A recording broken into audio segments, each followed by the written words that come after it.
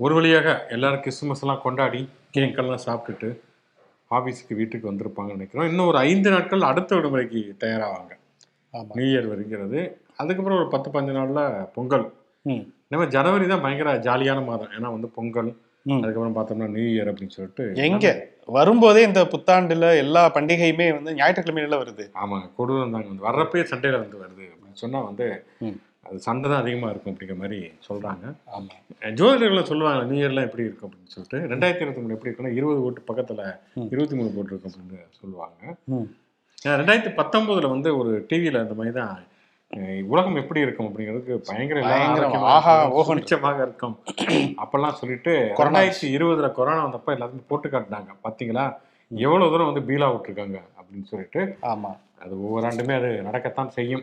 ஜோசியம் அது இதெல்லாம் ஒரு தனி மனித நம்பிக்கையாக இருந்தாலும் சரி, அதை தாண்டி நம்முடைய உழைப்பு, நம்மை சுற்றி இருக்கக்கூடிய நல்ல மனிதர்கள், உங்க பக்கத்தில் நான் இருக்கேன் இல்லையா, அந்த மாதிரியான நிறைய நல்ல மனிதர்கள் இருக்கிறப்ப ஓகே, அது மனசுக்குள்ள இருந்தா மட்டும் இல்ல, செயலையும் அது இருக்கணும். சரி, இந்த தடவை அந்த வருஷம் ஒரு ரெசல்யூஷன் எடுப்பீங்களே, உடற்பயிற்சி செய்வேன், ஜிம்முக்கு போவேன்னு, இந்த வருஷம் அது எடுத்து 31 கண்டிப்பா உங்களுக்கு வந்து எடுத்துட்டு 1ஆம் தேதி அதை அந்த விரதத்தை தரிச்சிருவீங்க.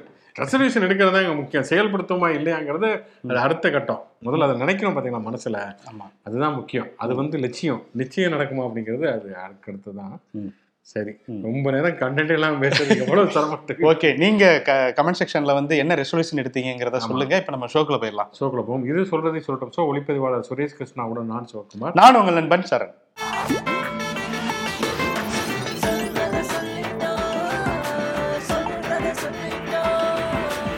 கிறிஸ்துமஸ்க்கு எப்படி கேக்கு முக்கியமோ அது மாதிரி பொங்கலுக்கு கரும்பு முக்கியம் அப்படின்னு சொல்லிட்டு. பிழை, செங்கரும்பு முக்கியம். செங்கரும்பு முக்கியம் அப்படித்தான் இவர் சொல்லுவாரு, எடப்பாடி பழனிசாமி. ஆனா எங்க ஊர் பக்கம் அந்த கருப்பா ப்ளூ கலர்ல அந்த கரும்பு தான் சாப்பிடுவாங்க. எல்லா ஏரியாலும் அதான் சாப்பிடுவாங்க என்னன்னு தெரியல. அப்புறம் அந்த ஜூஸ் பிடிவாங்க, அது வேற கரும்பு இல்லையா? ஆமா, அது வேற கரும்பு. ஆனா என்னன்னா அந்த திமுக அரசனுடைய, தமிழ்நாடு அரசனுடைய அந்த பொங்கலுக்கு அந்த பரிசு தொகுப்போட கரும்பு தரல அப்படிங்கிறது ஒரு பெரிய விவாதத்தை கிளப்பி இருக்கிறது. எனக்கு தெரிஞ்சு இந்த கரும்பு தர்றதுங்கிறதே வந்து ஒரு குறுகிய காலமாக தான் வருதுன்னு நினைக்கிறேன் இல்லையா? ஒரு 10 வருஷத்துக்குள்ளதான் கரும்பு தர்றதெல்லாம் இருக்கும்னு நினைக்கிறேன் வந்து. ஆமா, சீமான்லாம் சொல்லுவார்ல, எதுக்கு போய் கையேந்துறீங்க, நமக்கான விஷயத்த நாமளே விளைவிக்கிறக்கூடிய ஒரு விஷயத்த அரசாங்கம் பண்ணணும், அதை பண்ணிட்டா நாமளே வாங்கிக்கலாம்ல அப்படின்னு சொல்லிட்டு அண்ணன் வந்து அந்த வாடகை மட்டும் ஜிபே பண்ணிருங்க அப்படின்னாரு. அது வேற விஷயம். அது ஒரு பக்கம் இருந்தாலுமே கூட ரொம்ப காலமா என்னன்னா இந்த முந்திரி பருப்பு, வெல்லம் அந்த மாதிரி தான் தந்துக்கிட்டு இருந்தாங்க. போன முறை பொங்கல் பரிசு தொகுப்பு தருகிறோம் அப்படின்னு சொல்லிட்டு பயங்கரமா ஒண்ணு தந்தாங்க. அதுல வந்து சில இடங்கள்ல வந்து நல்லா இருந்தது. இன்னொரு பக்கம் அது போன தடவை நான் வாங்கினது நல்லா இருக்குன்னு சொல்லிட்டு நிறைய பேர் சத்தம்லாம் போட்டாங்க வந்து வச்சுக்கலாம். ஆனா நான் உண்மையிலே எங்க ரேஷன் கடையில் கொடுத்தது நல்லா தான் இருந்தது. ஆனா சில இடங்கள்ல வந்து அந்த இந்த கலர்ல ஒரு மெஜெண்டா கலர்ல ஒரு வெள்ளம் கொடுத்தது, ஆமா, அதெல்லாம் வந்து நிறைய வந்து சர்ச்சைகளை கிளப்பியது. அப்படிங்கிறதுனால எதுக்குப்பா இந்த வம்பு, கரும்பு தொகை இருக்குதா இல்லையா, மயிலுக்கு மட்டுமா தொகை, கரும்புக்கும் தொகை, இந்த பிரச்சனை எதுக்கு அப்படின்னு சொல்லிட்டு இப்ப வெறுமனே 1000 ரூபாய் அப்புறம் சில பொருட்கள்லாம் தந்துட்டு முடிச்சுட்டாங்க. அந்த கரும்பு ஏன் தரவில்லை அப்படிங்கிற கேள்வி ஒரு பக்கம் அரசியல்வாதிகளிடமிருந்து வருகிறது. இன்னொரு பக்கம் கரும்பு விவசாயிகளிடமிருந்தே வருகிறது, அந்த கரும்பை கொள்முதல் செய்ய வேண்டும்னு. இதுல அதாவது இந்த போராட்டம் நடக்கிறது, விவசாயிகள் இந்த கேள்விகளை எழுப்புகிறார்கள் அப்படின்னா பொறுப்பாக பதில் சொல்லாமல் அதை வந்து கிண்டடிக்கிற மாதிரி பேசுறதுங்கிறது தான் அது இன்னுமே அதனுடைய ஆத்திரத்தை வந்து கிளப்புகிறது. ஆத்திரங்கள் வருகிறது மக்களுங்கிற மாதிரி. ஏவா வேலு அப்படிதான் என்ன சொல்லியிருக்காரு, அவர் வந்து எகத்தால வாய் வேலு, அதான் ஏவா வேலு. அவர் வந்து என்னங்க கொடுத்தாலும் வந்து கொடுத்தீங்கிறீங்க, கொடுக்கலனாலும் உங்களோட பெரிய இதா இருக்கே, அந்த பெரிய இம்சையா இருக்கே அப்படிங்கிற மாதிரி அவர் ஒரு பக்கம் கேட்டிருக்காரு. துரைமுருகன் அவர் வந்து ராஜாஜியினுடைய புகைப்பட கண்காட்சி வந்து தொடங்கி வைப்பதற்காக சென்னை அண்ணா நூற்றாண்டு நூலகத்துக்கு ஸ்டாலின் வந்திருக்காரு, கூட வந்திருக்காரு. வெளியில வந்து என்ன சொல்லியிருக்காங்க, இந்த மாதிரி கரும்பு தரலைன்னு சொல்லி விவசாயிகள் போராட்டம் நடத்துறாங்கிறப்ப கரும்பு அது வயல்ல இருக்கு, காட்டுல இருக்கு அப்படின்னு கடையில இருக்கு, சினிமால கூட கரும்பு தோட்டம்லாம் வரும் அப்படின்லாம் சொல்லிட்டு ஃபுல்லா தக்லை பண்ணிருக்காரு. நக்கல் பண்ணிட்டு அவருக்காவது வந்து எகத்தாளம் தான் இருக்கும், இவருக்கு வாயிலேயே வாஸ்து சரியில்லை. இவர்கிட்ட போய் வந்து கரும்பை பத்தி கேட்டதுக்கு அவர் குறும்பு பண்ணியிருக்காரு. ஆனா என்னன்னா இது வந்து ஒரு விவசாயிகளுடைய போராட்டம் அப்படிங்கிறப்ப அந்த இடத்துல போய் உட்காந்து அதை காமெடி பண்ணுமா அப்படிங்கிற கேள்வி கண்டிப்பாகவே இருக்கிறது. எல்லாருமே கிட்டத்தட்ட திமுக எதிர்கட்சிகள் எல்லாருமே இதை வந்து கேள்விகள் கேட்டிருக்காங்க. ஒரு பக்கம் அதிமுக எடப்பாடி பழனிசாமி ஏற்கனவே கேட்டிருக்காரு, நீங்க சொன்ன மாதிரி செங்கரும்பு தான் தரணும், அதுல கொஞ்சம் லேசா வந்து பச்சை கலர்ல தோக்க விட்டு இருந்தா கூட தரக்கூடாது, வாங்க மாட்டாரு, அது வந்து 5000 ரூபா தான் தரணும் அப்படிங்கிற மாதிரி அவர் சொல்லியிருக்காரு. இவர் அண்ணாமலையுமே வந்து இந்த மாதிரி கரும்பு விவசாயிகள் வந்து கொள்முதல் செய்து கரும்பு தர வேண்டும். சீமானே வந்து கரும்பு வாங்குவது அவமானம்னு சொன்ன சீமானுமே இறங்கி இன்னைக்கு வந்து விவசாயிகள் வந்து அதெல்லாம் கரும்பு வாங்குங்க, கொள்முதல் பண்ணணுங்க அப்படிங்கிற மாதிரி சொல்லியிருக்காரு. அவர் மென்னு துப்புறதுக்கு ஏதாவது ஒரு ரீசன் வேணும்ல. இந்த வருஷம் கரும்பு கிடைச்சா மென்னு துப்புவாரு, அதுக்காக வந்து அவர் கேட்கிறாரு. வருஷம் முழுக்க அவரை வச்சு மென்னு துப்பிக்கிட்டு இருக்காங்க இல்லையா. வந்து இப்ப கூட வந்து சமீபத்தில் சர்ச்சை, இப்ப இந்த பத்திரிகையாளர் ஒருத்தரை திட்டினா அப்படி இப்ப என்ன சொல்லியிருக்கா அப்படின்னா, அந்த வெண்மணி பிரச்சனை பத்தி கேட்கிறப்ப பெரியார் ஜாதி பாசங்க, அதனாலதாங்க அவர் அப்படி இருந்தாரு அப்படிங்கிற மாதிரி ஒரு சொல்லி அது ஒரு பக்கம் ஓடிக்கிட்டு வச்சுக்கோங்க. வந்து சீமான் ஏதாவது ஒண்ணு பேச அப்படி அது வந்து அவரே ஒரு கரும்பாக பிளியப்படுவாங்க, அது ஒரு பக்கம் பிளியறிஞ்சு. இவர் மட்டும் வந்து சாதி ஆணவ கொலைக்கு வந்து குடிபெருமை கொலை அப்படிங்கிற ஒரு டேர்ம் உண்டாக்குறாரு. அது தப்பா இல்லையா? அதனாலதான் இவர் வந்து குடிப்பாசம் அப்படின்னு பெரிய ஜாதி பாசம் சொல்லாம குடிப்பாசம் அவருக்கு இருக்குது அப்படிங்கிற மாதிரி ஏதோ ஒன்று சொல்லியிருக்காரு. சரி, அதை விடுவோம், அது மெயின் டாபிக் கிடையாது. ஆனால் என்னன்னா வந்து திமுக ஆட்சிக்கு இது ஒரு பெரிய சவாலான ஒரு விஷயமாகத்தான் இருக்கிறது. ஏன்னா இவங்க எதிர்கட்சி அனுப்ப என்னென்னலாம் கேட்டாங்களோ அதை வச்சுட்டு இப்ப இவங்க ஆளுங்கட்சி அனுப்ப அப்படியான கோரிக்கைகளும் கேள்விகளும் வருவது, விமர்சனங்கள் வருவதுங்கிறது அது இயல்பான ஒரு விஷயம்தான் வந்து. அப்படி இருக்கிறப்ப ஏன் இப்ப மட்டும் கரும்பை வந்து அவங்க தவிர்த்தாங்க அப்படிங்கிற கேள்வி கண்டிப்பாக இருக்கிறது.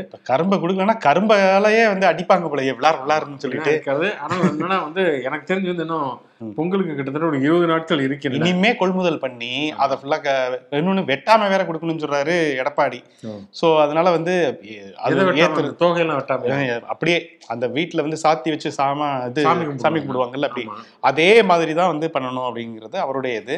ஆனா எனக்கு என்னன்னா, இந்த எங்க அப்பா பழமொழி சொல்ற மாதிரி இந்த குரங்கு புண் ஆறாது, ஈஸியா அறவே ஆறாது. அதே மாதிரி எதிர்கட்சி வந்து குற்றம் சொல்வது என்னைக்குமே தீராது. இவங்க என்னதான் பண்ணாலுமே அதுல வந்து ஏதாவது ஒரு சொத்தை நொல்ல அப்படின்னு சொல்லிட்டு. ஆனா என்னன்னா திமுக அரசுமே நம்ப ஒரு அறிவிப்பு விடுவாங்க, அதுக்கப்புறம் திருப்பி வந்து வாபஸ் வாங்கிட்டு வேற ஒண்ணு பண்ணுவாங்க அப்படிங்கிறது நிறைய விஷயங்கள். பிரியாணி திருவிழாவில் வந்து பட்டண பிரவேச பல்லக்கு வரைக்கும் இருக்கிறனால ஒருவேளை இன்னும் ஒரு 20 நாள் இருக்கிறதுனால டக்குன்னு ஒரு கொள்முதலை பண்ணி கரும்பை கொண்டு வந்துருவாங்களா அப்படிங்கிற கேள்வியுமே இருக்கிறது. ஆனால் வந்து தமிழ்நாடு அரசு வந்து கரும்பு தரலாம், நாங்கள் கரும்பே சாப்பிட மாட்டேன் அப்படின்னு சொல்லிட்டு கங்கணம் கட்டிக்கிட்டு இருக்கவங்க இருக்கத்தான் செய்கிறார்கள். அதனால் இந்த பொங்கல் என்ன மாதிரியான பொங்கலாக, ஏற்கனவே வந்து பொங்கல் தான் வந்து தமிழ் புத்தாண்டா இல்லையா அப்படிங்கிற சர்ச்சை தான் எப்பயுமே வருஷம் நடக்கும். தை ஒன்று தமிழ் புத்தாண்டா அல்லது வந்து சித்திரை ஒன்றா அப்படின்னு. இப்ப அதுக்கு அடுத்த கட்டமா கரும்பு கிடைக்குமா கிடைக்காதா அப்படிங்கிற மாதிரியானதாக போய்கொண்டிருக்கிறது. ஆக்சுவலா பொங்கல் வந்து ஜனவரி 15ஆம் தேதினா கூட ஜனவரி 2ஆம் தேதியிலிருந்தே ரேஷன் கடைகள்ல இந்த பொருட்கள் வழங்கப்பட போகின்றன அப்படிங்கிற அறிவிப்பு வந்திருக்கிறது. டோக்கன் இப்பவே கொடுக்க ஆரம்பிச்சிட்டாங்க வீடுகள் தோறும். ஆமா, கொடுக்க ஆரம்பிச்சிருக்காங்க. அப்படிங்கிறதுனால பாப்போம் கரும்பு வருமா வராதா அப்படிங்கறத வந்து பொறுத்திருந்து. கரும்பு வருதோ இல்லையோ, ஆனா நம்மளுக்கு வந்து ஒரு பெரிய குறும்பு கண்டென்ட் வந்து காத்துட்டு இருக்கு. அடுத்தடுத்து அறிக்கைகள்லாம் வரும்ல, அதை நம்ம தொடர்ந்து ஷோல அப்டேட் பண்ணுவோம். கண்டிப்பா. எந்த ராமரை வைத்து பாஜக அரசியல் செய்ததோ அந்த ராமரை அவர் காப்படித்திருக்கிறார் அப்படிங்கிறது ஒரு ஆச்சரியமான ஒரு விஷயம். அது எங்க ஊரை சேர்ந்த, அதாவது ராமநாதபுரம் மாவட்டத்தில் இருக்கக்கூடிய மன்னார் வளைகுடால ராமர் பாலம் சேது சமுத்திர திட்டம் 2004 அந்த திட்டம் வந்து நிறைவேற்ற போறோம்னு சொல்லிட்டு தூர்வாரணும். அதன் மூலமாக வந்து இந்தியாவில் ஒரு நவீன துறைமுகம் தென்மண்டலத்தில் வந்து உருவாகும், நமக்கான பொருளாதாரம்லாம் மேம்படும் சொன்னாங்க. அப்போ பாஜக எதிர்த்தாங்க. ஏன்னா ராமர் கட்டிய அந்த பாலத்தை குடைந்து நீங்கள் பண்றது வந்து தவறான விஷயம் அப்படின்லாம் சொன்னாங்க. மதத்துக்கு எதிராக இருக்கீங்க அப்படின்லாம் பிரச்சாரம்லாம் வேற பண்ணாங்க. ஆமாம், அதுக்கப்புறம் அந்த சேது சமுத்திர திட்டமே வந்து கிடப்பில் போடப்பட்டது. ஏன்னா அந்த இந்தியா வந்து இலங்கைக்கு போகக்கூடிய கப்பல் வந்து சுற்றுப்பாதையில் சுற்றி போகுது. ஆமாம், அது அந்த சேது சமுத்திர திட்டம் நிறைவேறினால் அது மிக விரைவாக போய்விடும். அதனால வந்து எக்கச்சக்கமான பணம் வந்து மிச்சம் அப்படிங்கிறத அன்னைக்கு இருந்த காங்கிரஸ் அரசு சொன்னது. அன்னைக்கு பிஜேபி அதை வைத்து அரசியல் செய்தது. அது ஒரு பக்கம் அரசு செஞ்சுன்னா கலைஞர் தான் கேட்டாரு, ராமர் ஒன்று இன்ஜினியரா பாலம் போட்டாரு அப்படிங்கிற மாதிரி அவர் கேட்டு அது ஒரு பெரிய சர்ச்சையாகி ஒரு சாமியார், வேதா தான் நினைக்கிறேன், சரியா சாமியார் ஞாபகம் இல்லை, அவர் வந்து கருணாநிதியுடைய தலையை வந்து வெட்ட வேண்டும், வெட்டினால் இவ்வளவு காசு அப்படிங்கிற மாதிரி அவர் ஒரு அறிவிப்பு விட்டு அது ஒரு பெரிய சர்ச்சைக்கு ஆகி பிஜேபி அலுவலகத்துக்கு எதிராக திமுக போராட்டம் நடத்தியதெல்லாம் அது ஒரு கதை. ஆனா இவ்வளவு நாளுக்கு பிறகு ஈவன் சுப்பிரமணிய சாமி கூட இன்னுமே கேஸ் போட்டிருக்காரு வந்து ராமர் பாலம்ங்கிறது இருக்கு அப்படின்னு சொல்லிட்டு. இப்ப என்னன்னா ராமர் பாலத்தை பத்தி என்னன்னா நாடாளுமன்றத்துல கார்த்திகேய சர்மா அப்படிங்கிற ஒரு எம்பி கேள்வி கேட்டிருக்காரு. ராமர் பாலம் பத்தி ஆய்வு முடிவுகள்லாம் என்னங்க சொல்லுது நீங்க தான் ராமர் பாலம் இருக்குன்னு சொன்னீங்களே, தொல்லியல் துறையெல்லாம் ஆய்வு முடிவு பண்ணி என்னதான் சொல்லுச்சு, ராமர் பாலம் போட்டாரா இல்லையா? அதுக்குதான் அக்ஷய்குமார் நடிச்ச ராம் சேது அப்படின்னு ஒரு படம் வந்திருக்கு, அதை பாக்கலையா அப்படின்னு சொன்னாலும் சொல்லுவாங்கன்னு நினைக்கிறேன்.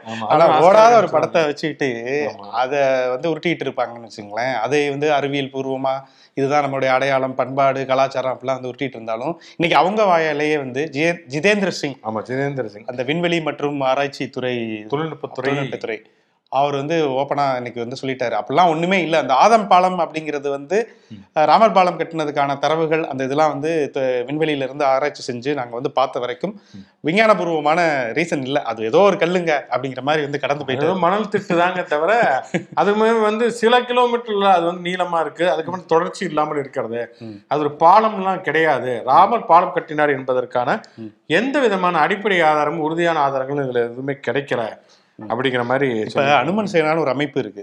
அந்த காலத்து அனுமன் சேனா தான் அதை வந்து அந்த பாலத்தை ஆதம் பாலத்தை கட்டினாங்க.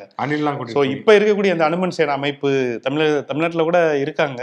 அவங்க என்ன போராட்டம் எதுவும் ஒரு முன்னெடுப்பு எதுவும் பண்ணலையா? கண்டிப்பா ஜிதேந்திர சிங் எதிராக மிகப்பெரிய போராட்டம் நடத்துவாங்கன்னு நினைக்கிறேன். ஆனா என்னன்னா ராமரை இழிவுபடுத்தினாங்கன்னு போராட்டம் பண்றதே பிஜேபி காரங்க தான்.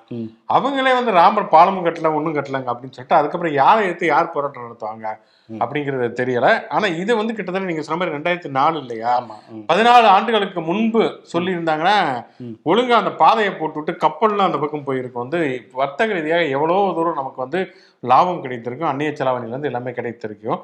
தேவையில்லாம ஏதோ ஒண்ணு வந்து ஒரு கற்பனை கதையை சொல்லி அதன் காரணமாக வந்து ஒரு பெரிய வர்த்தகத்தையே நாம் இழந்திருக்கிறோம். ராமர் கோயில் அரசியல் வந்து வெற்றி பெற்ற அளவுக்கு ராமர் பால அரசியல் பிஜேபிக்கே வந்து கை கொடுக்கல அப்படிங்கிற மாதிரி தான் சொன்னோம். ஆனால் சுப்பிரமணிய சாமி சும்மா இருக்க மாட்டா அப்படி, ஏன்னா நீதிமன்றத்தில் வழக்கு இருக்குதுங்கிறனால அவர் ஏதாவது ஒன்று.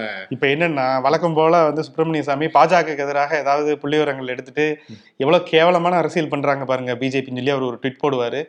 அதை வந்து கள்ள மௌனமா அமைதியா இருப்பாங்க. அதுக்கப்புறம் வேற ஏதாவது போராட்டம் பண்ணணும் அப்படின்னு சொல்லிட்டு இப்போ அவங்க காயத்ரி ராம் கூட சொல்லிடுறாங்க என்னன்னா வந்து அண்ணாமலை அப்புறம் அந்த மதன் ரவிச்சந்திரன் ஒருத்தர் இருக்காரு இல்லையா, 2 பேரும் வந்து பிஜேபியில சேர்ந்ததுக்கு பிறகுதான் இந்த ஆடியோ வீடியோலாம் அதிகமா வர ஆரம்பித்து விட்டது அப்படிங்கிற மாதிரி சொல்லிட்டு இருக்காங்க. பட் அதுதான் இப்போ அது ஒரு இந்த வாரம் வாட்ச் வருது, அடுத்த வாரம் வந்து காது கேட்கும் கருவி வருதுன்னு ஃபுல் ட்ரெண்ட்ல வந்து பிஜேபி இருக்குது அப்படிங்கிறப்ப எந்த பிரச்சனை பேசுறது, போன வாரம் பிஜேபி அண்ணாமலை பத்தி நம்ம என்ன பேசுறோம், இந்த வாரம் என்ன பேசுறோங்கிறது பல சமயங்கள்ல வந்து அது விமர்சிக்கிறவங்களுக்கே தெரியாத அடுத்தடுத்து போயிடும், அடுத்தடுத்து அப்டேட் ஆயிட்டே வந்து லிஸ்டே போட முடியல. வந்து இப்ப கரும்பு பிரச்சனை கரும்பு அப்படின்னு ஒரு பிரச்சனை இருக்குன்னா இந்த வாரம் முழுக்க கரும்பு இருக்கும். ஆனா டெய்லி வந்து அண்ணாமலைக்கு ஒரு பிரச்சனை வந்து மாறி மாறி வருகிறது அப்படிங்கிறதுனால இவர் ராமர் பாலத்துக்காக போராடினாரா இல்லையான்னு கேள்வி கேட்க கூட நமக்கு நேரம் இல்லை அப்படிங்கிற மாதிரி தான் போய்கிட்டு இருக்குது. வந்து சரி ராமர் பாலம் கட்டினாரா இல்லையா அப்படிங்கிறது ஒரு பக்கம் சர்ச்சை இருந்தாலுமே ராமச்சந்திரன் உருவாக்கிய கட்சியில பாலம் உருவாக்குமா இல்லையா, எம்ஜி ராமச்சந்திரன் எப்படி கண்ணு எடுத்து பாத்தீங்களா, செமையா எடுத்துக்கிட்டீங்க. ஆமா, எம்ஜிஆர் உருவாக்கி அந்த அதிமுகவே வந்து இன்றைக்கு வந்து அதை பத்தி இன்னொரு ராமச்சந்திரன் என்ன சொல்லியிருக்காரு, பண்ருட்டி ராமச்சந்திரன். ஆமாங்க, அவர் வேற இருக்கா அப்படிங்கிறப்ப ஒரு பக்கம் பார்த்தா என்னன்னா வந்து சசிகலா என்ன சொல்லியிருக்காங்கன்னா அதிமுகவில் சிதறுண்டு கிடக்கும் அணிகளை இணைப்பதற்காக முயற்சி எடுத்துக் கொண்டிருக்கிறேன் அப்படின்னு சசிகலா ஒரு பக்கம் சொல்ல, இன்னொரு பக்கம் வந்து ஜே.பி. நட்டா தமிழகம் வரப்போகிறார், அதிமுக வந்து ஒன்று சேர்க்க போகிறார், ஒன்று சேர்த்தால் தான் வந்து கூட்டணி வைக்கிறப்ப அது வலுவாக இருக்க முடியும், ஃபெவிகாலோட வராது போல. ஆமா, தனித்தனியா இருந்தா அது வந்து நமக்கு தான் அதனால பலவீனம் அப்படிங்கிற மாதிரி அவருமே அதுக்கான முயற்சிகளை மேற்கொள்ள போகிறார் அப்படின்னு இருக்காங்க. ஆமா, அவர் வந்து கருவாடு கூட மீனா மாறலாம், ஆனா வந்து சசிகலா இந்த இவங்க ஓபிஎஸ் இவங்க எல்லாம் வந்து இணைந்து ஒரு அதிமுகங்கிறதே கிடையாது. முதல்ல அவங்க அதிமுகலே இல்லை அப்படிங்கிறாரு. ஸோ அதுக்கான வாய்ப்பே கிடையாது. அதிமுகங்கிறது வந்து இபிஎஸ் மட்டும்தானா. ஸோ இபிஎஸ் தான் வந்து அடுத்த அதிமுக. இது நீங்க வந்து எங்க வேணாலும் கட்சி தொண்டர்கள் அந்த 1.5 கோடி தொண்டர்கள்ட்ட கேட்டா அவங்க சொல்லுவாங்க. 1.5 கோடி தொண்டர்கள். ஆமா, ஒவ்வொருத்தரா அப்படிங்கிற மாதிரி வந்துட்டு அவர் வந்து அதிமுகவில் இணைக்க முயற்சி எடுக்கிறேன்னு சசிகலா சொல்வது ஒரு மிகப்பெரிய பொய். சசிகலாவே வந்து ஒரு பித்தலாட்டக்காரர் தான் அப்படிங்கிற மாதிரி அவருமே சீறி பாய்ந்திருக்கிறார். கடைசி வரைக்கும் என்ன நடக்க போகுது அப்படிங்கிறது தெரியல. பண்ருட்டி ராமச்சந்திரனை வேற அவர் தொடர்ந்து டார்கெட் பண்ணி பேசிட்டு இருக்காரு. அன்னைக்கு என்னன்னா தரம் தாழ்ந்து பேசுறாரு, அவர் வயதுக்கான ஒரு மெச்சூரிட்டியோட பேசவே இல்லை அப்படிங்கிறத சொல்லியிருந்தாரு. இன்னைக்கு வந்து அவரு திமுகவுடைய பி டீமா செயல்படுறாரு பண்ருட்டி ராமச்சந்திரன். நீங்க பாத்தீங்கன்னா அவரு இருக்கிற அந்த கொஞ்ச நஞ்சு அதிமுகவே ஜெயிக்க கூடாதுன்னு நினைச்சிட்டு திமுகல இருந்து வேலை செய்யக்கூடிய ஒருத்தர். இது தெரியாம, அதாவது ஏஜென்ட் விக்ரம் மாதிரி பண்ருட்டி ராமச்சந்திரனுக்கு பில்டப் வேற கொடுத்துட்டு இருக்காரு. பாவம், நானே பண்ருட்டி ராமச்சந்திரன் ஏடிஎம்ல இருக்காருங்கிறத ஓபிஎஸ் போய் பார்த்தப்பதான் நமக்கே தெரியும். ஆனா ரொம்ப நாளா ஒரு சைலண்ட் மோட்ல தான் இருந்தாரு. இந்த பி டீம் சர்ச்சை வந்து ஓயவே ஓயாது போல இருக்கு. இவர் பொதுவா என்னன்னா கமலஹாசன் கட்சியே பிஜேபியோட பி டீம் அப்படின்னு சொல்லி விமர்சனம் பண்ணியிருந்தாங்க. கடைசியில் அவர் வந்து ராகுல் காந்தியோட யாத்திரை போனாரு. சீமான் பிஜேபியோட பி டீம் அப்படின்னாங்க. சீமான் இப்ப என்ன சொல்லியிருக்காருன்னா பிஜேபி எதை செய்ய நினைக்கிறதோ அதைத்தான் திமுக செய்து கொண்டிருக்கிறது. இந்த ஆதார் இணைப்புங்கிறது ரொம்ப வருஷமா பிஜேபி தான் பேசிக்கிட்டு இருந்துச்சு. இவங்களும் வந்து ஆதார் இணைப்பு அப்படின்னு கொண்டு வராங்க. இல்லம் தேடி கல்வி திட்டம்ங்கிறதே அவங்களுடைய புதிய கல்வி கொள்கைகள் தான் எடுத்திருக்காங்க. எல்லாமே அவங்க சொல்றதுதாங்க அவங்க பண்றாங்க. அதனால அதிமுக தான் பிஜேபிக்கு எதிராக சென்று கொண்டு இருக்கிறதுங்கிறாரு. அது உண்மையிலே அதிமுகர்களுக்கு அதிர்ச்சியா இருக்கும்னு நினைக்கிறேன் வந்து இல்லையா? இதனாலதான் நாங்க வந்து வேற கட்சிக்கு எங்களை பி டீம்லாம் சொல்ல மாட்டாங்க. ஏன்னா எங்க கட்சியிலேயே ABCD அப்படின்னு பல டீம் இருக்குன்னு அதிமுக வந்து சொல்றாங்க. அதிமுக வந்து ஆமா சொந்த கட்சிக்குள்ளேயே நாங்க டீம் வச்சுக்குவோம். எதுக்கு எக்கச்சக்கமான டீம் இருக்கு. இந்த பக்கம் வந்து பி டீம் பன்னீர்செல்வம் டீம், ஆமா அங்க வந்து பி டீம் பழனிசாமி டீம் அப்படிங்கிற மாதிரி எக்கச்சக்கமான டீம் இருக்கிறது. அப்படிங்கிறதுனால நாங்க தாங்க பிஜேபி ஏ டீமே நாங்க தான். எல்லாருமே பி டீமா இருக்கலாம். பட் ஏ டீம் அதாவது அக்யூஸ்ட் சாரி அதனால ஆப்பிள் அந்த டீம் அப்படிங்கிற மாதிரியான டீம் ஆல்டர்னேட்டிவ் டீம் அப்படிங்கிற மாதிரியானதாக இருக்கிறது. பாப்போம் அதிமுக ஃபெவிகால் போட்டு இணைக்கக்கூடிய முயற்சி நடக்குதா? நட்டா கனவு நனவாகுதா இல்ல நட்டாத்துல நிக்க போதா நட்டமே அப்படிங்கிறத பார்ப்போம் பொறுத்திருந்து. நம்ம சனிக்கிழமை பேசுகிற பொழுதுதான் அந்த பார்வையாளருடைய கேள்விகளுக்கு பதில் சொல்றப்ப ஐஐடி இடஒதுக்கீடு பற்றி நம்ம ஏற்கனவே பேசியிருந்தோம். அதுக்கு வேற போராட்டங்கள் நடக்கிறதா, ஏன் அவங்க வந்து அதை பின்பற்றுவதே இல்லை அப்படிங்கிற கேள்வி. ஐஐடியில் ஏன் இடஒதுக்கீடு பின்பற்றப்படலை அப்படின்னா அவங்களுக்கு அப்பா இருக்காருல்ல, அப்பாவே அப்படிதான் இருந்தாருன்னா பையன் அப்படிதான் இருப்பாருங்கிற மாதிரி மத்திய அரசினுடைய கட்டுப்பாட்டுக்கு கீழ் இருக்கக்கூடிய எல்லா பல்கலைக்கழகங்களுமே இதுதான் நிலைமை அப்படிங்கிறதுக்கான ஒரு டேட்டா சமீபத்தில் வந்திருக்கிறது. அதாவது என்னன்னா வந்து அவங்களுடைய ஜவஹர்லால் பல்கலைக்கழகம், பனாரஸ் இந்து பல்கலைக்கழகம், பாபா சாஹேப் பீமாராவ் அம்பேத்கர் பல்கலைக்கழகம், 45 பல்கலைக்கழகங்கள், 1 இல்லை 2 இல்லை, இங்க எல்லாமே மத்திய அரசின் ஆளுகை கீழே இருக்கக்கூடிய இந்த பல்கலைக்கழகங்கள், நேரடி கட்டுப்பாட்டில் வரக்கூடிய பல்கலைக்கழகங்கள்ல இவ்வளவு இடஒதுக்கீடு அப்படிங்கிறத தாண்டி அங்கே காலி பணியிடங்கள் இருந்தா கூட அது நாங்கள் காலியா வேணாலும் போட்டிருப்போமே ஒழிய நாங்கள் இடஒதுக்கீடு அடிப்படையில் நாங்கள் வந்து அதை ஒதுக்கீடு பண்ணி கொடுக்க மாட்டோம் அப்படிங்கிறதுல ரொம்ப உறுதியா இருக்காங்க. கிட்டத்தட்ட இந்த 45 பல்கலைக்கழகங்கள்ல 1439 பேராசிரியர் பணியிடங்கள் காலியாகத்தான் இருக்கின்றன. 70% ஃபில்லாகவே இருக்கு. ஆமா, 30% மட்டும்தான் வந்து இடஒதுக்கீடு முறையே வந்து பின்பற்றப்பட்டிருக்கிறது அப்படிங்கிற மாதிரி சொல்றாங்க. வந்து உண்மையிலே ரொம்ப வருத்தம் அளிக்கக்கூடிய ஒரு செய்தியாக இருக்கிறது. ஒரு பக்கம் பார்த்தோம்னா வந்து அதாவது ஒரு வகுப்பறையிலே வந்து இத்தனை மாணவர்களுக்கு இவ்வளவு ஆசிரியர்கள் ஒரு ரேஷியோ கடைபிடிக்கப்பட வேண்டும், அதுதான் வந்து நியாயமான ஒரு விஷயம் அப்படின்னு சொல்றாங்க. வந்து அதுவே முறைப்படி கடைபிடிக்கப்படவில்லை. அப்ப நிறைய துறைகளுக்கான ஆசிரியர் இல்லைன்னு சொன்னா எப்படி அந்த பாடங்களை யார் நடத்துவார்கள், எப்படி அந்த மாணவர்கள் தேர்ச்சி பெறுவார்கள் அப்படிங்கிற ஒரு விஷயம். இன்னொன்று வந்து இடஒதுக்கீடுங்கிறது ஒரு சமூக நீதி அரசியல் சட்டத்தின் அடிப்படையில் உறுதி செய்யப்பட்ட ஒன்று. அதை மத்திய அரசு வந்து தன்னுடைய கட்டுப்பாட்டில் இருக்கக்கூடிய பல்கலைக்கழகங்கள் நிறைவேற்றவில்லை அப்படிங்கிறது இன்னுமே மோசமான விஷயம். அப்ப என்னன்னா வந்து அது காலியாக கிடந்தாலும் கிடக்கட்டுங்க, ஆனா இவங்கெல்லாம் படிச்சு மேல வந்துடக்கூடாதுங்க அப்படிங்கிற மாதிரியான ஒரு மனோபாவம் தான் இதுல இருக்கிறதா அப்படிங்கிற கேள்வி இருக்கு. இப்ப இந்த 30% வந்து அங்க நிரப்பப்பட்ட இடங்கள் பாத்தீங்கன்னா ஃபுல்லா ரெக்கமெண்டேஷன், ஃபுல்லா வந்து கட்சி ஆட்கள் அந்த மாதிரி இருக்கக்கூடிய காட்சியும் நடக்குது. ஸோ இதுக்கு எதிராக பொங்க வேண்டியது அந்தந்த மாநிலத்தை சேர்ந்த, ஏன்னா இது எதுவுமே வந்து மத்திய அரசு கட்டுப்பாட்டில் இருக்கக்கூடிய நம்ம தமிழகத்துல கிடையாது. இது ஃபுல்லா வடக்கே இருக்கக்கூடிய பல்கலைக்கழகம் தான். இதுல பலனடைகிறதும் அவங்க தான், பாதிப்படைகிறதும் வட இந்தியர்கள் தான். ஆனா அவங்க பார்த்தா இது வந்து ஒரு பெரிய போராட்டமோ இல்ல புரட்சியோ எங்கேயுமே வெடிச்ச மாதிரி இல்லை. சைலண்டா நமக்கு தமிழ்நாடு மாதிரி ஏதோ ஒரு ஸ்டேட் இருக்கு, நம்ம வாட்டில் வந்து இங்க வந்து வேலையை பார்ப்போம்னு கிளம்பி வந்துடுறாங்க போல. அவங்களுக்கு சேர்த்துமே வந்து நம்ம தான் சமயங்கள்ல கேள்வி எழுப்ப வேண்டியதாக இருக்கிறது. அதனால வந்து முற்றிலுமாக இது வந்து சரி செய்யப்படும். ஒரு பக்கம் பார்த்தோம்னா நாங்கள் வந்து திரௌபதி முர்மு ஒரு பழங்குடியினத்தை சேர்ந்தவர் நாங்கள் வந்து குடியரசுத் தலைவர் ஆகிட்டோம். இவர் அப்துல் கலாமை வந்து நாங்கள் வந்து குடியரசுத் தலைவர் ஆகிட்டோம். ஒரு தலித்தை வந்து நாங்கள் வந்து இது துணை குடியரசுத் தலைவர் ஆக்கிட்டோம் இப்படிலாம் சொன்னாங்களே தவிர குடியரசுத் தலைவர் தான் ஆக்கியிருந்தாங்களே போன முறை இவர் ராம்நாத் கோவிந்த். அதனால இந்த மாதிரியான சில பேர்த்த மட்டும் ஒரு டோக்கனிசமாக வந்து காட்டிட்டு இவங்களுக்கு வந்து நாங்கள் பதவி கொடுத்துருக்கோம் அப்படின்னு சொல்றாங்களே தவிர உண்மையிலேயே அனைவருக்குமான அதிகாரம் வந்து பகிர்ந்தளிக்கப்படுகிறதா, அனைவருக்குமான சமூக நீதி உறுதி செய்யப்படுகிறதா அப்படின்னு கேட்டால் அது ஒரு மிகப்பெரிய கேள்விக்குறியாகத்தான் இருக்கிறது. எனவே உண்மையிலேயே எல்லா மக்களுக்குமான அரசு அப்படின்னு சொன்னா முதல்ல தன்னுடைய கட்டுப்பாட்டுக்கு இருக்கக்கூடிய இந்த 45 பல்கலைக்கழகங்கள்ல 100% வந்து இடஒதுக்கீட்டை வந்து நடைமுறைப்படுத்த வேண்டியது மிக மிக அவசியம் அப்படின்னு தான் சொல்லலாம். ஆமா, நிச்சயம். ராகுல் காந்தியுடைய அந்த பாரத் ஜோக்தா யாத்திரை ஒரு பக்கம் பார்த்தா அதுக்கு கொரோனா கட்டுப்பாடுகள்லாம் காரணம் காட்டி அதை முடக்குவதற்கான திட்டத்தை பிஜேபி செயல்படுத்தி. ஆனா தெளிவா நாங்க வந்து இது நிறுத்த வாய்ப்பே இல்லை அப்படிங்கிறத அறிக்கையாவே சொல்லிட்டாங்க காங்கிரஸ். சொல்லிட்டாங்க.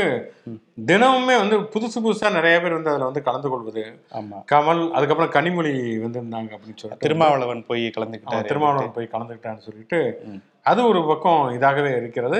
கமலஹாசன் தமிழ்லயே பேசியிருந்தார் அதுல. ஆமா, தமிழ்ல பேசியிருந்தாரு. இங்கிலீஷ்ல பேசுறதுக்கே இங்கிலீஷ்ல டிரான்ஸ்லேட் வேற பண்ணிட்டு இருந்தாங்க. சரி, எனிவே, ஆனா என்னன்னா நான் ஒரு இந்திய குடிமகனாக ஒரு அரசியல் கட்சிங்கிறதெல்லாம் தாண்டி ஒரு பிரதிநிதியா கலந்துக்கிட்டேன் அப்படிங்கறத சொல்லியிருந்தாரு. ஒரு பாஜகக்கு எதிரான ஒரு ஒரு ஒரு மூவ். ஏன்னா பொதுவாகவே அவரை நீங்க சொன்ன மாதிரி பி டீம்னே சொல்லிட்டே இருந்தாங்க இல்லையா, அதை தெளிவா உடைக்கிற மாதிரி ஒரு விஷயத்த ஒன்று பண்ணிட்டு ரொம்ப அவரோட ஒரு நட்பு பாராட்டக்கூடிய விஷயத்த ராகுலோட பண்ணிட்டு இருந்தாரு. நேருவுடைய கொள்ளுப்பேரனை காந்திஜியோடைய கொள்ளுப்பேரனாகிய நான் போய் சந்தித்தது ஒரு பேரன். பிக் பாஸ்ல கூட ஒரு கடிதம் எழுதுற ஒரு செக்மெண்ட் ஒன்று வந்துச்சு. அதை பத்தி பேசல. நான் என் நண்பர் மோகனுக்கு எழுதிய கடிதம் சொல்லிட்டு ஒரு கடிதத்தை வாசித்தாரு. நான் கூட மைக் மோகனை தான் சொல்றாரு போல நினைச்சு இவருக்கு முன்னால மைக்க பிடிச்சதே அவர் தான். ஆமா, அதனால கடைசியில பார்த்தா முடிய போயெல்லாம் தெரியுது. அவர் சுதந்திர போராட்டத்துல கலந்துக்கிட்டாரு, 1948 இறந்து போனாரு அப்படின்னு சொன்னோன்னு இவர் எந்த மோகனை சொல்றாரு அப்படின்னு, அந்த ஆத்மார்த்த நண்பர் மோகன்தாஸ் கரம்சந்த் காந்தி அப்படின்னு சொல்லிட்டு காந்திஜிக்கே கடிதம் எழுதி இருக்காரு அப்படிங்கிறத இந்த இடத்துல பதிவு செய்ய வேண்டிய ஒரு விஷயம். ஆனா அவர் ஒரு வித்தியாசமான ஒரு அரசியல் தான் பண்ணிட்டு இருக்காரு. கமல் காந்தி பத்தி தொடர்ச்சியாக பேசிக்கொண்டே இருக்கிறார். இது ஒரு பக்கம்னா கமலோடு நடித்த ஜெயசுதா. ஆமா, அவங்க ரொம்ப புலம்ப ஆரம்பிச்சிட்டாங்க. ஒரு மூத்த நடிகை. அவங்க என்னன்னா அந்த கங்கனா ரணவத்துக்கு ஒரு 10 படங்கள் நடிச்சதுக்கே பத்மஸ்ரீ கொடுக்குறாங்க. எங்களை போன்ற நடிகைகள் நாங்க அவ்வளவு உயிரை கொடுத்து நடிச்சுட்டு இருக்கோம். வாழ்க்கையோட ஒரு கிட்டத்தட்ட ஒரு கடைசி கட்டத்துல தானே நாங்கெல்லாம் இருக்கோம். எங்களுக்கெல்லாம் எந்த ஒரு மரியாதையுமே கொடுக்க மாட்டுறாங்க. எல்லாமே அரசியலா மாறிடுச்சு அப்படின்னு சொல்லிட்டு பாஜகக்கு எதிராகவே ஒரு கேள்வியை சொல்றாங்க. எல்லாம் லாபி பண்ணி வாங்கக்கூடிய ஒரு சூழல் இங்க இருக்கு அப்படிங்கிறத ஒரு ரொம்ப போல்டாவே பேசியிருக்காங்க. ஒண்ணு வட இந்திய தென்னிந்திய பாகுபாடு பார்க்கப்படுகிறது, இன்னொன்னு கட்சி சார்ந்த சித்தாந்தம் பார்க்கக்கூடிய ஒரு பாகுபாடு பார்க்கப்படுகிறதோ அப்படிங்கிற மாதிரியுமே அதுக்கான ஒரு கேள்வியாவே இதை எடுத்துக்கலாம். அந்த அம்மா இந்த எமர்ஜென்சி ஒரு படம் பண்றாங்கல்ல, இந்திரா காந்தி, அதுக்கு நாடாளுமன்றத்திலேயே ஷூட்டிங் நடத்துறதுக்கு அனுமதி கேட்டிருக்காங்க. அது மட்டும் ராகுல் காந்தி வீட்டுல கூட போய் நீங்க எடுங்களேன், அப்படி சோனியா காந்தி வீட்டுக்கு எல்லாமே போய் எடுங்களேன், அவங்கதான் மாமியார் அப்படின்னு சொல்றதுக்குமே எல்லாவித வாய்ப்புகளுமே இருக்கின்றன. இந்த பக்கம் பார்த்தா கொரோனா அந்த கட்டுப்பாடுகள்லாம் இல்லாம அங்கிட்டு ஷூட்டிங் நடக்க, இந்த பக்கம் ராகுல் காந்தியுடைய யாத்திரைக்கு கொரோனாவை காரணம் காட்டுறது அப்படிங்கிற மாதிரியான விஷயங்கள் நடந்து கொண்டிருக்கிறது. இருந்தாலும் ஜெயசுதா சொன்னது அப்படிங்கிறது உண்மையிலே பதிவு செய்யப்படக்கூடிய ஒரு விஷயம். இவங்க சொல்லிட்டாங்க, நிறைய பேர் சொல்லாம இருப்பாங்க அப்படிங்கிற மாதிரி தான் தோணுகிறது.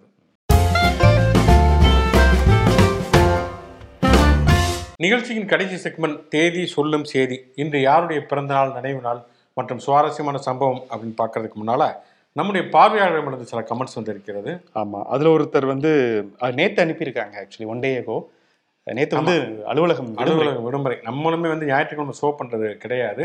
அதனால ஞாயிற்றுக்கிழமை அல்லது சனிக்கிழமை சொல்ல வேண்டிய வாழ்த்துக்களை நீங்கள் வெள்ளிக்கிழமையே போட்டுட்டீங்க அப்படின்னா மிகுந்த மகிழ்ச்சியா இருக்கும். ஏன்னா 1-2 மிஸ் ஆனா கூட அது வருத்தம் அளிக்கக்கூடியதாக இருப்பதனால முதலில் பொதுவாகவே என்னன்னா ஒரு நாள் முன்னதாக போடுவது அப்படிங்கிறது சரியானதாக இருக்கும். ஆமா, சகில் சையத் அப்படிங்கிற நம்முடைய நேயர், அவருடைய மனைவி அவங்களுக்கு 25 இன்று நேத்து பிறந்த தினமா, 49 வயது அவங்களுக்கு. கிறிஸ்துமஸ் அன்று. ஆமா, கிறிஸ்துமஸ் அன்று உண்மையாகவே சிறப்பான ஒரு பிறந்த நாளாக தான் இருக்கும். ஸோ அவங்களுக்கு எங்களுடைய இனிய பிறந்தநாள் நல்வாழ்த்துக்கள், பிலேட்டட் பர்த்டே விசஸ்மா. அப்புறம் வெங்கடாச்சலம் கே இன்று 46வது பிறந்தநாள் கொண்டாடும் என் மகள் சங்கீதாவிற்கு அப்படின்னு வாழ்த்து சொல்லணும்னு சொல்லியிருக்காங்க. ஸோ சங்கீதா மேடத்துக்கு இனிய பிறந்தநாள் நல்வாழ்த்துக்கள். அப்புறம் அகி, நான் சிராங்குடி ராஜசேகரன், எனது குடும்பத்தின் மூத்த, யார் தெரியும்ல, அரசியல்வாதியா வியாதியான்னு. ஆமா, 14வது பிறந்த நாள் இன்று அவருடைய மூத்த மகன் புவனேஷ். அதனால புவனேஷை வாழ்த்துங்க அப்படின்னு சொல்லியிருக்காங்க. ஸோ ரொம்ப சந்தோஷம் புவனேஷ், உங்களுக்கு எங்களுடைய இனிய பிறந்தநாள் நல்வாழ்த்துக்கள். வாழ்த்துறவங்க பேரும் வேறு குறிப்பிட சொல்லியிருக்காங்க. தம்பிகள் அபினேஷ், அகிலேஷ், ஹர்ஷவர்தன், ஹர்ஷமித்ரன், தங்கை பூமிகா, இவங்க சார்பாக நாங்கள் புவனேஷுக்கு எங்களுடைய வாழ்த்துக்களை சொல்ல கடமைப்பட்டிருக்கோம். அப்புறம் ராஜ் முத்து, இவங்க நம்ம 2 பேரையும் வாழ்த்திட்டு அவங்களுடைய மாணவர்கள் அக்ஷயா அண்ட் ஹர்ஷினி அவங்களுக்கு 20 மற்றும் 17வது பிறந்த தினமா. ஸோ வாழ்த்திருங்க அப்படின்னு சொல்லியிருக்காங்க. Engineering second year and 10th students தான் அவங்க. So Ambattur Rajmuthu professor. இவரும் வந்து ரெகுலராக பார்ப்பாரு. ராஜ்முத்து இந்த பேரை நான் வந்து அடிக்கடி பார்ப்பேன். ரொம்ப உங்களுடைய அன்புக்கு ரொம்ப நன்றி சார் ராஜ்முத்து சார். ஸோ பிறந்தநாள் கொண்டாடக்கூடிய அக்ஷயா மற்றும் ஹர்ஷினிக்கு எங்களுடைய இனிய பிறந்தநாள் நல்வாழ்த்துக்கள். இன்று நிறைய செலிபிரிட்டிகளுக்கு பிறந்தநாள் நினைவு நாள் அப்படிங்கிறத தாண்டி மிக முக்கியமான ஒரு தினம் சுனாமி நினைவு தினம் அப்படிங்கிறது. இன்றைக்கும் இப்பயுமே கூட அது நடந்து 18 ஆண்டுகள் நடந்து முடிந்து விட்டன. இன்றைக்குமே வந்து அதை வந்து ஒவ்வொரு ஆண்டுமே வந்து நினைவு கூறுகிறார்கள். ஏன்னா அவ்வளவு சொந்தங்களை வந்து பறி கொடுத்துருக்காங்க அப்படிங்கிறதுனால வந்து 2004 டிசம்பர் 26 வந்தது. அப்போ தான் நான் சென்னை வந்த டைமு. ஒரு 10 நாட்கள் ஒரு 20 நாட்கள் இடைவெளியில் நடந்தது. மிக கொடூரமான அந்த சுனாமி அப்படிங்கிற பேரை நம்ம வந்து கேள்விப்படல. ஆமா, அப்ப நிறைய டி சுனாமி இனிஷியல் வச்சு கூப்பிட ஆரம்பிச்சாங்க. டி சுனாமியே அப்படின்னு சவால் விடலாம் செஞ்சாங்க போஸ்ட் ஓட்டி. ஸோ சுனாமிங்கிறது அப்போ ஜப்பானில் வந்து அது நிறையா கேள்விப்பட்ட ஒரு வார்த்தை.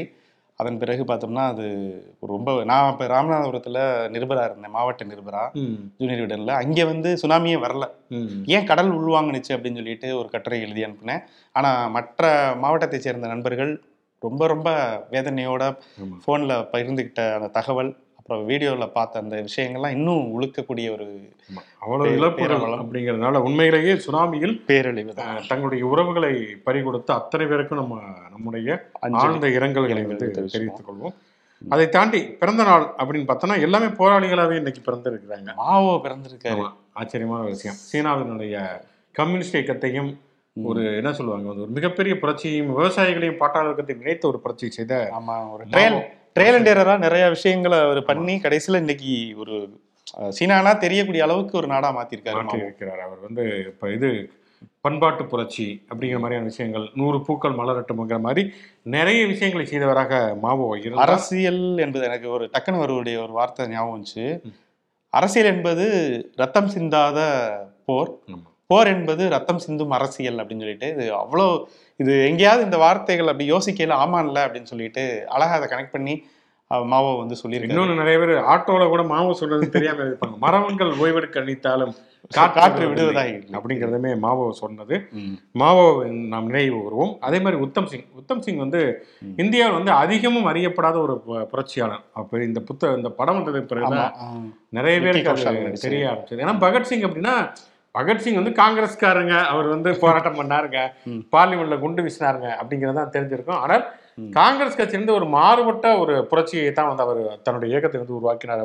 அவர் வந்து தான் ஒரு சோசியலிஸ்ட் அப்படிங்கிறத அடிப்படையாக வைத்து ஒரு இயக்கத்தை வந்து அவர் கட்டினார். அதில் ஒரு மிக முக்கியமான ஒரு தளபதியாக இருந்தவர் உத்தம் சிங். ஆமாம், அவர் இங்கேருந்து லண்டன் போய் வந்து அந்த துப்பாக்கி சூட்டுக்கு ஜாலியன்வாலாபாக் படுகொலைக்கு காரணமானவர் அந்த அதிகாரியை வந்து பழி தீர்த்தவர் அப்படிங்கிறது தான் மிக முக்கியமான ஒரு விஷயம். உங்களே படம் பார்க்கலாம், சர்தார் உத்தம் தானே அந்த படம், பயங்கரமான படம். உங்களே ஆஸ்காருக்கு வந்து தேர்வாகுவதற்கான அத்தனை தகுதியிலும் உடைய ஒரு படம் சர்தார் உத்தம் சிங்.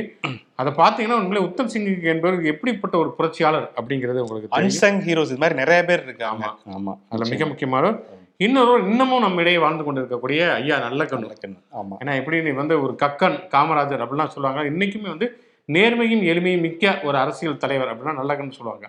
ஓட்டு போட மாட்டாங்க, அது வேற விஷயம். வந்து அவர் தேர்தலே அவர் தோற்றிருக்கார்.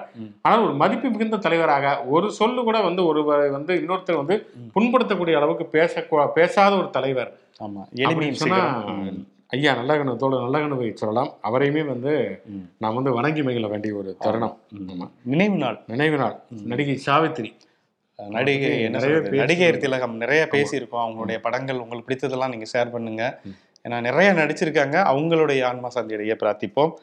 கேட்டிக தங்கமணி அவருமே வந்து கம்யூனிஸ்ட் இயக்கத்துடைய தமிழ்நாட்டினுடைய கம்யூனிஸ்ட் இயக்கத்தோட மிக முக்கியமானது. உடையறதுக்கு முன்னாடி உடைஞ்சதுக்கு பிறகு சிபிஐயில் இருந்தார் அவர். ஒரு மிக முக்கியமான ஒரு தலைவர் அப்படின்னு சொல்லலாம். விவசாயிகளுடைய போராட்டங்கள், தொழிலாளருடைய போராட்டங்கள், நிறைய விஷயங்கள் அவர் பண்ணியிருக்கார். திராவிட இயக்கத்தோட தொடர்புடையவராக, உறவுள்ளவராக அவர் இருந்தார். மிக முக்கியமாக வந்து நினைவு கூறப்பட வேண்டிய ஒருவர் ஆளுமை.